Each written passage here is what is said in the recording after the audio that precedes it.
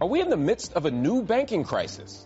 The collapse of the Silicon Valley Bank in early March threatened to destabilize major banks in Switzerland and in Germany, triggering fears of a wider downturn like the one that led to the Great Recession of 2007-2008.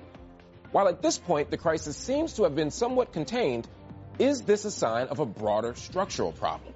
And what lessons, if any, have been learned since the Great Recession? I'll ask the world-renowned economist and former Greek finance minister, this week's headliner, Yanis Varoufakis.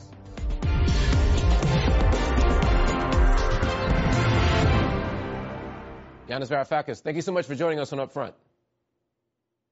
It's my pleasure. The abrupt collapse of the tech lending firm Silicon Valley Bank has had a knock-on effect that was felt really around the world. Switzerland's Credit Suisse Bank had to be rescued by government intervention, and Germany's biggest lender, Deutsche Bank, appeared to be teetering on the edge last week. People are saying that we're in the middle of a banking crisis. You wrote a piece last week. It was entitled, "Let the Banks Burn." Why do you think we should do that? Reason number one is because it is absolutely impossible to stabilize a banking system which has been built, it's been designed almost, in order to be unstable. These mega banks and the smaller banks which live parasitically on other mega banks are constructed on unsound foundations, and no amount of tightening regulations, we saw the Dodd-Frank Act after 2008, 2009, can actually stabilize them. Now, once upon a time, 10 years ago, 5 years ago even, we didn't have an alternative but to try to stabilize the banking system.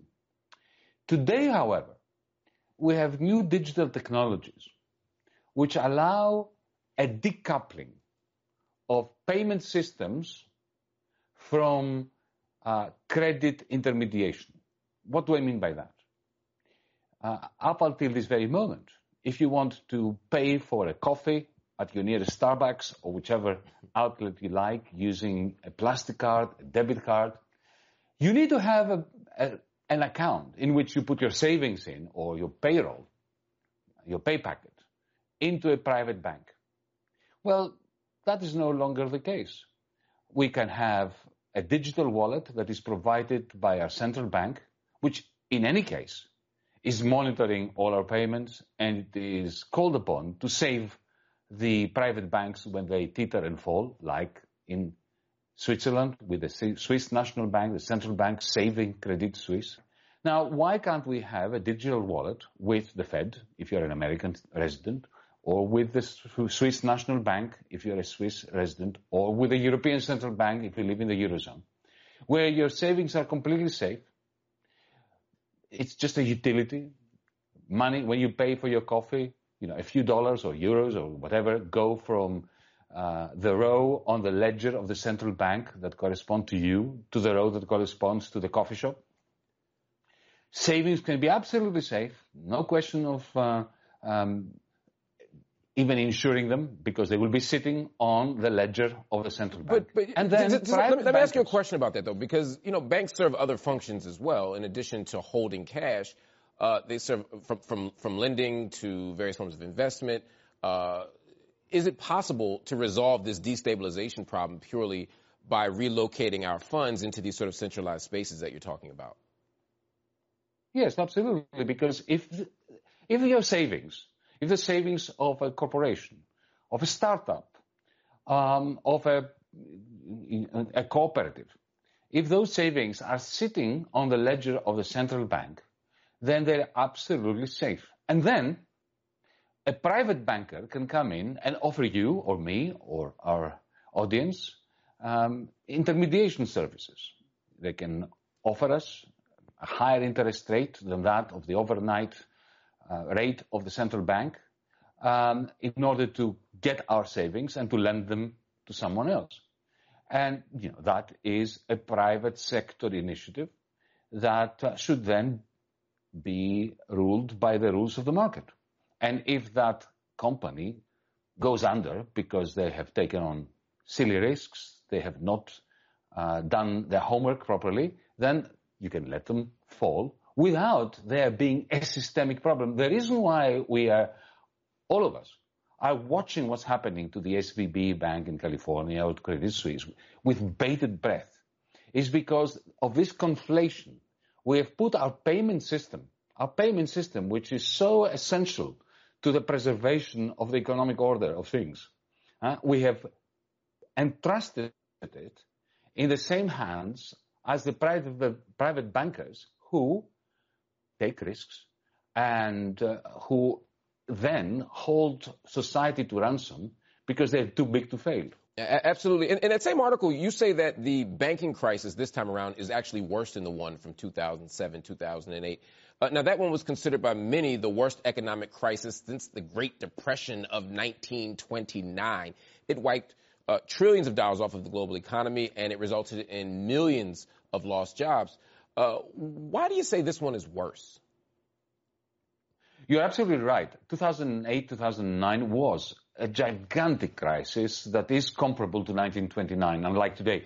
But when it comes to actual banks failing, it is, I think, absolutely right to say that this time we should be more worried about our banks because in 2007, 2008, 2009, when regulators and authorities looked into the books of the banks that were failing back then, Bear Stearns, Lehman Brothers, Bank of America, Barclays, Royal Bank of Scotland, and so on, they discovered gigantic amounts of fraud. Remember the predatory lending, all the subprime mortgages that were given to people who could never repay them. And that was done knowingly. That's what I mean by predatory lending. The derivatives that were falsely labeled as AAA rated by credit rating agencies. There was a lot of fraud and a lot of quasi-criminal behavior. Also, the regulation mechanism was very weakened by the Clinton administration. Today, when we look at the account books of the Silicon Valley Bank or even Credit Suisse, we find much higher capitalization, next to no fraud, some silly decisions regarding risk-taking, but nothing resembling the shenanigans that were the cause of the house of cards falling one after the other in 2007, 2008. That should make us worried because the rules were more or less respected by the banks that are failing today. Look at Deutsche Bank. Deutsche Bank is far better behaved today than it was in 2007, 2008. That is leading me to the conclusion that this domino effect, which is causing our central banks to lose sleep and to come in with the heavy weaponry of bailouts, this crisis should make us more worried because this is much more of a systemic crisis and less the result of serial fraud. You wrote about SVB's bankruptcy and fears around rising inflation, and you said something that was very interesting to me. You said, international capitalism has never been able to get back on its feet after 2008. Can you explain what you mean by that and what role exactly inflation is playing in this crisis?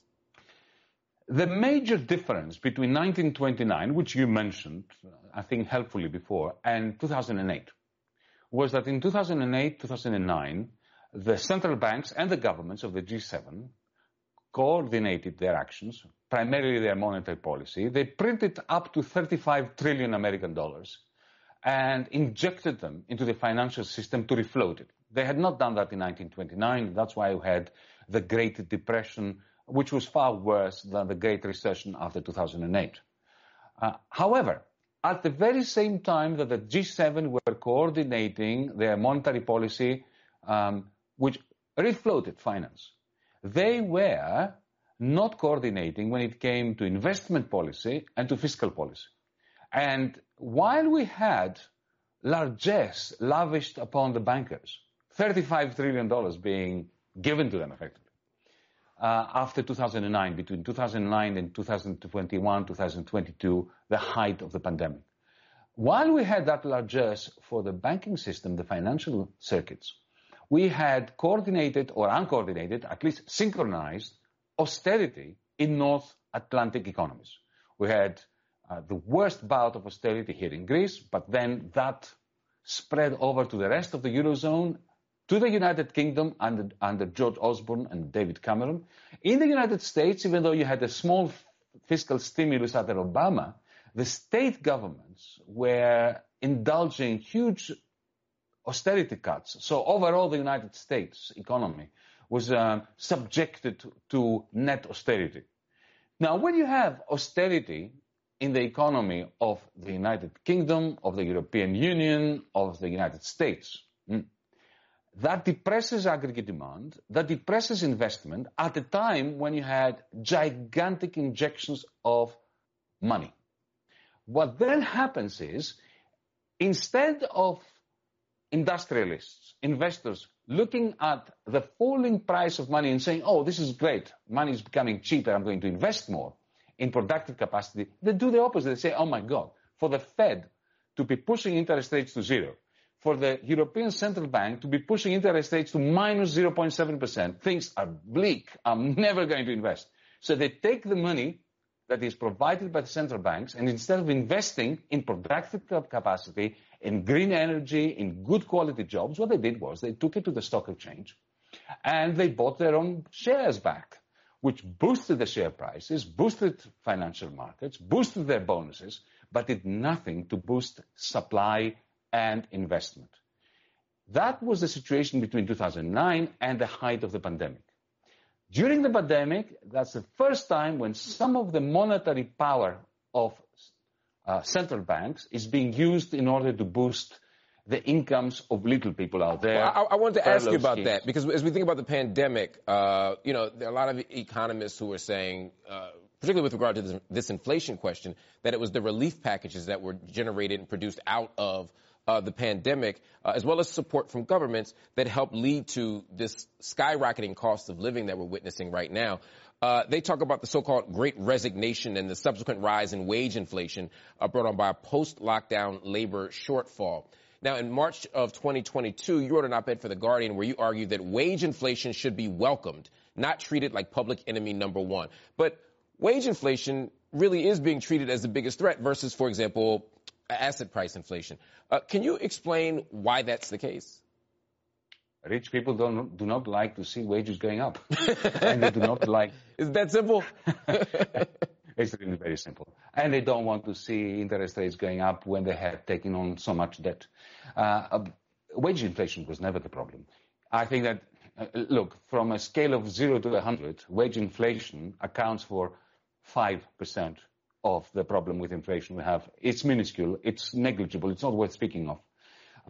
The real reason why we had a bout of inflation, why we went from disinflation, from deflation to inflation in 2021, 2022 during the pandemic, is the long-term decline in supply, in aggregate supply. 13 years of underinvestment led American markets, American sectors and European sectors to reduce their capacity to produce stuff.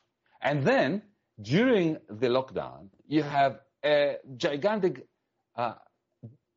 disruption of supply chains.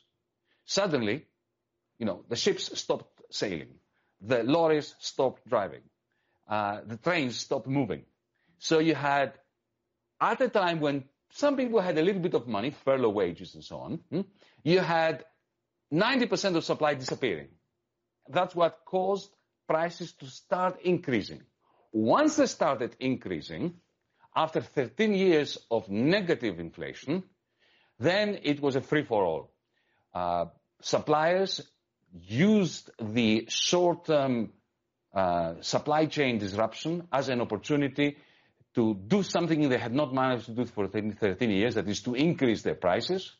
Prices started skyrocketing, and if you compare the rate of increase in prices with the rate of increase in wages and the rate of increase in profits, profits skyrocketed during that time. So it's not that wages were pushing up.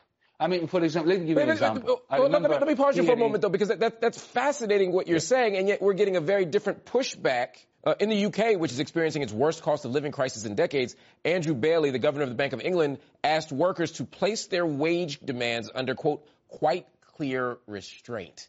And we're hearing that same sort of language here in the United States. Meanwhile, the media is full of experts who are talking about how the only way to curb inflation is by doing what? Cutting jobs. So it seems like no matter what, even based on your analysis, workers are bearing the brunt even when they shouldn't.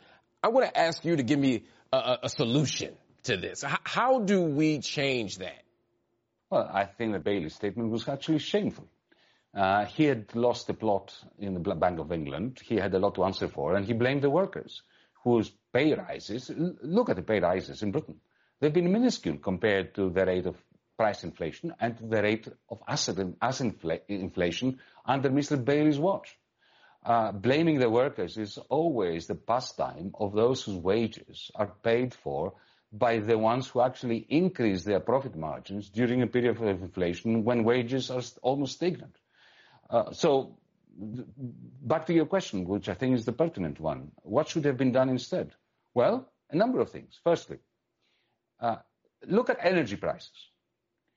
When you have in the United Kingdom, you mentioned the United Kingdom, but also in the European Union, when you have something like 40% of electricity being generated by natural gas, whose price did spike because of the war in Ukraine, because of the disruption in supply chains and so on. But even kilowatt hours that were produced at zero marginal cost go up by the same amount as kilowatt hours that are produced by natural gas. Then, there is a racket going on there. The energy companies are raking it in, taking advantage of the energy crisis, pushing up the rate of inflation, because when energy goes up much higher than it should do, let me put it this way, 2/3 of the increase in the energy price was not due to the increase in the inputs of producing electricity. It was pure price gouging of consumers by the oligopolies that control our energy markets. So what should we do? If we really care about inflation, we should slap a huge windfall tax on those companies. In some cases, windfall taxes were applied to energy companies, but follow the money. What did they do with this money? They didn't give it to consumers. They didn't use it in order to keep energy prices down. They actually subsidized energy providers whose shareholders were the same ones as the energy producers. This is a complete racket. So inflation was being utilized by very few oligopolistic firms relative to the plethora of small businesses that were suffering at the time of the energy cost crisis in order to maximize their economic rents from society. And then they have the audacity to blame the workers and to demand wage restraint from nurses. From nurses, my goodness.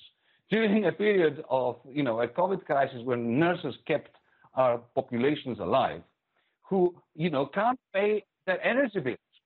This seems to be part of a larger trend where every time there's a crisis, governments intervene, and ultimately it is the public that ends up paying the price, more often than not through austerity measures. A recent example of this is in France, where the government is forcing through a pension reform that includes raising the age of retirement. However, there has been a strong social reaction in France, with protests taking place around the country that have now been going on for weeks. Your party has supported these protests, but in your view, what can they achieve?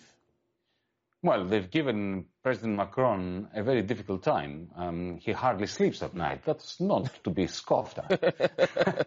But let me make the point, the crucial point, I think, because many commentators say, hang on, what's the big deal?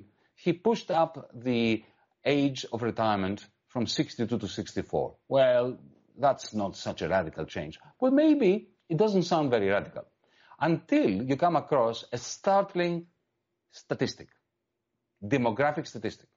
Did you know that a poor French worker, male French worker, lives on average 10 years fewer than a rich salary receiver living in Paris in one of the fancy arrondissements of the beautiful capital of France?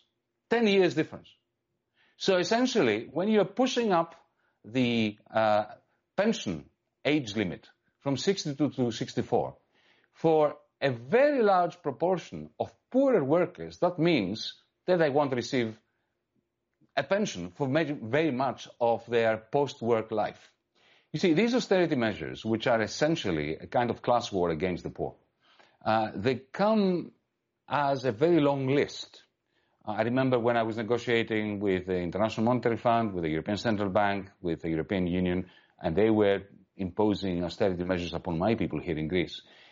That list began with some signature policy, like pension reform, they call it. And then once they managed to push through that, then a whole list of other, again, in inverted commas, reforms follows.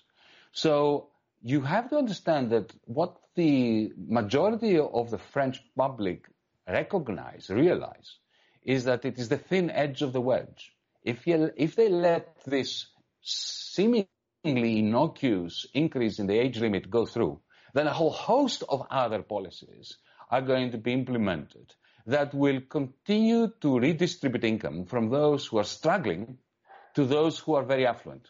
I want to close on a broader point you made in one of your recent talks. You said that paradoxically, capital is doing so well that it is killing off capitalism, and that this is due to a new form of capital that is triumphing and undermining capitalism. Can you explain what you mean by that? Well, thank you for this, because my new book is coming out in September in London. It's called Techno-Feudalism. What has happened in the last 15, 20 years is a new form of capital has emerged within the internet, within the cloud. That's why I call it cloud capital. If you look at the Amazon algorithm, the algorithm behind Facebook, the algorithms that are running e-commerce, they are doing two things at once. They are replacing markets, because the moment you visit Amazon.com, you've exited the capitalist market and you have moved into a realm that belongs entirely to an algorithm that belongs to one person, Mr. Jeff Bezos. Now that is a kind of capital, but it is more than just a machine. It is a replacement of a market. It is a kind of produced means of modifying our behavior, because it tells us what we want to hear, sometimes what we don't want to hear, and we're convinced by that. I don't know about you, but Amazon gives me very good advice, and I usually follow it, because whenever I followed it, I ended up buying something that wasn't bad, a book that I wanted to read, or Netflix gives you a suggestion that in the end, you like. So you have a behavior modification machine, which is also a replacement for the market, which is also a kind of capital that for the first time in capitalist history, you and I are replenishing, reproducing for no pay.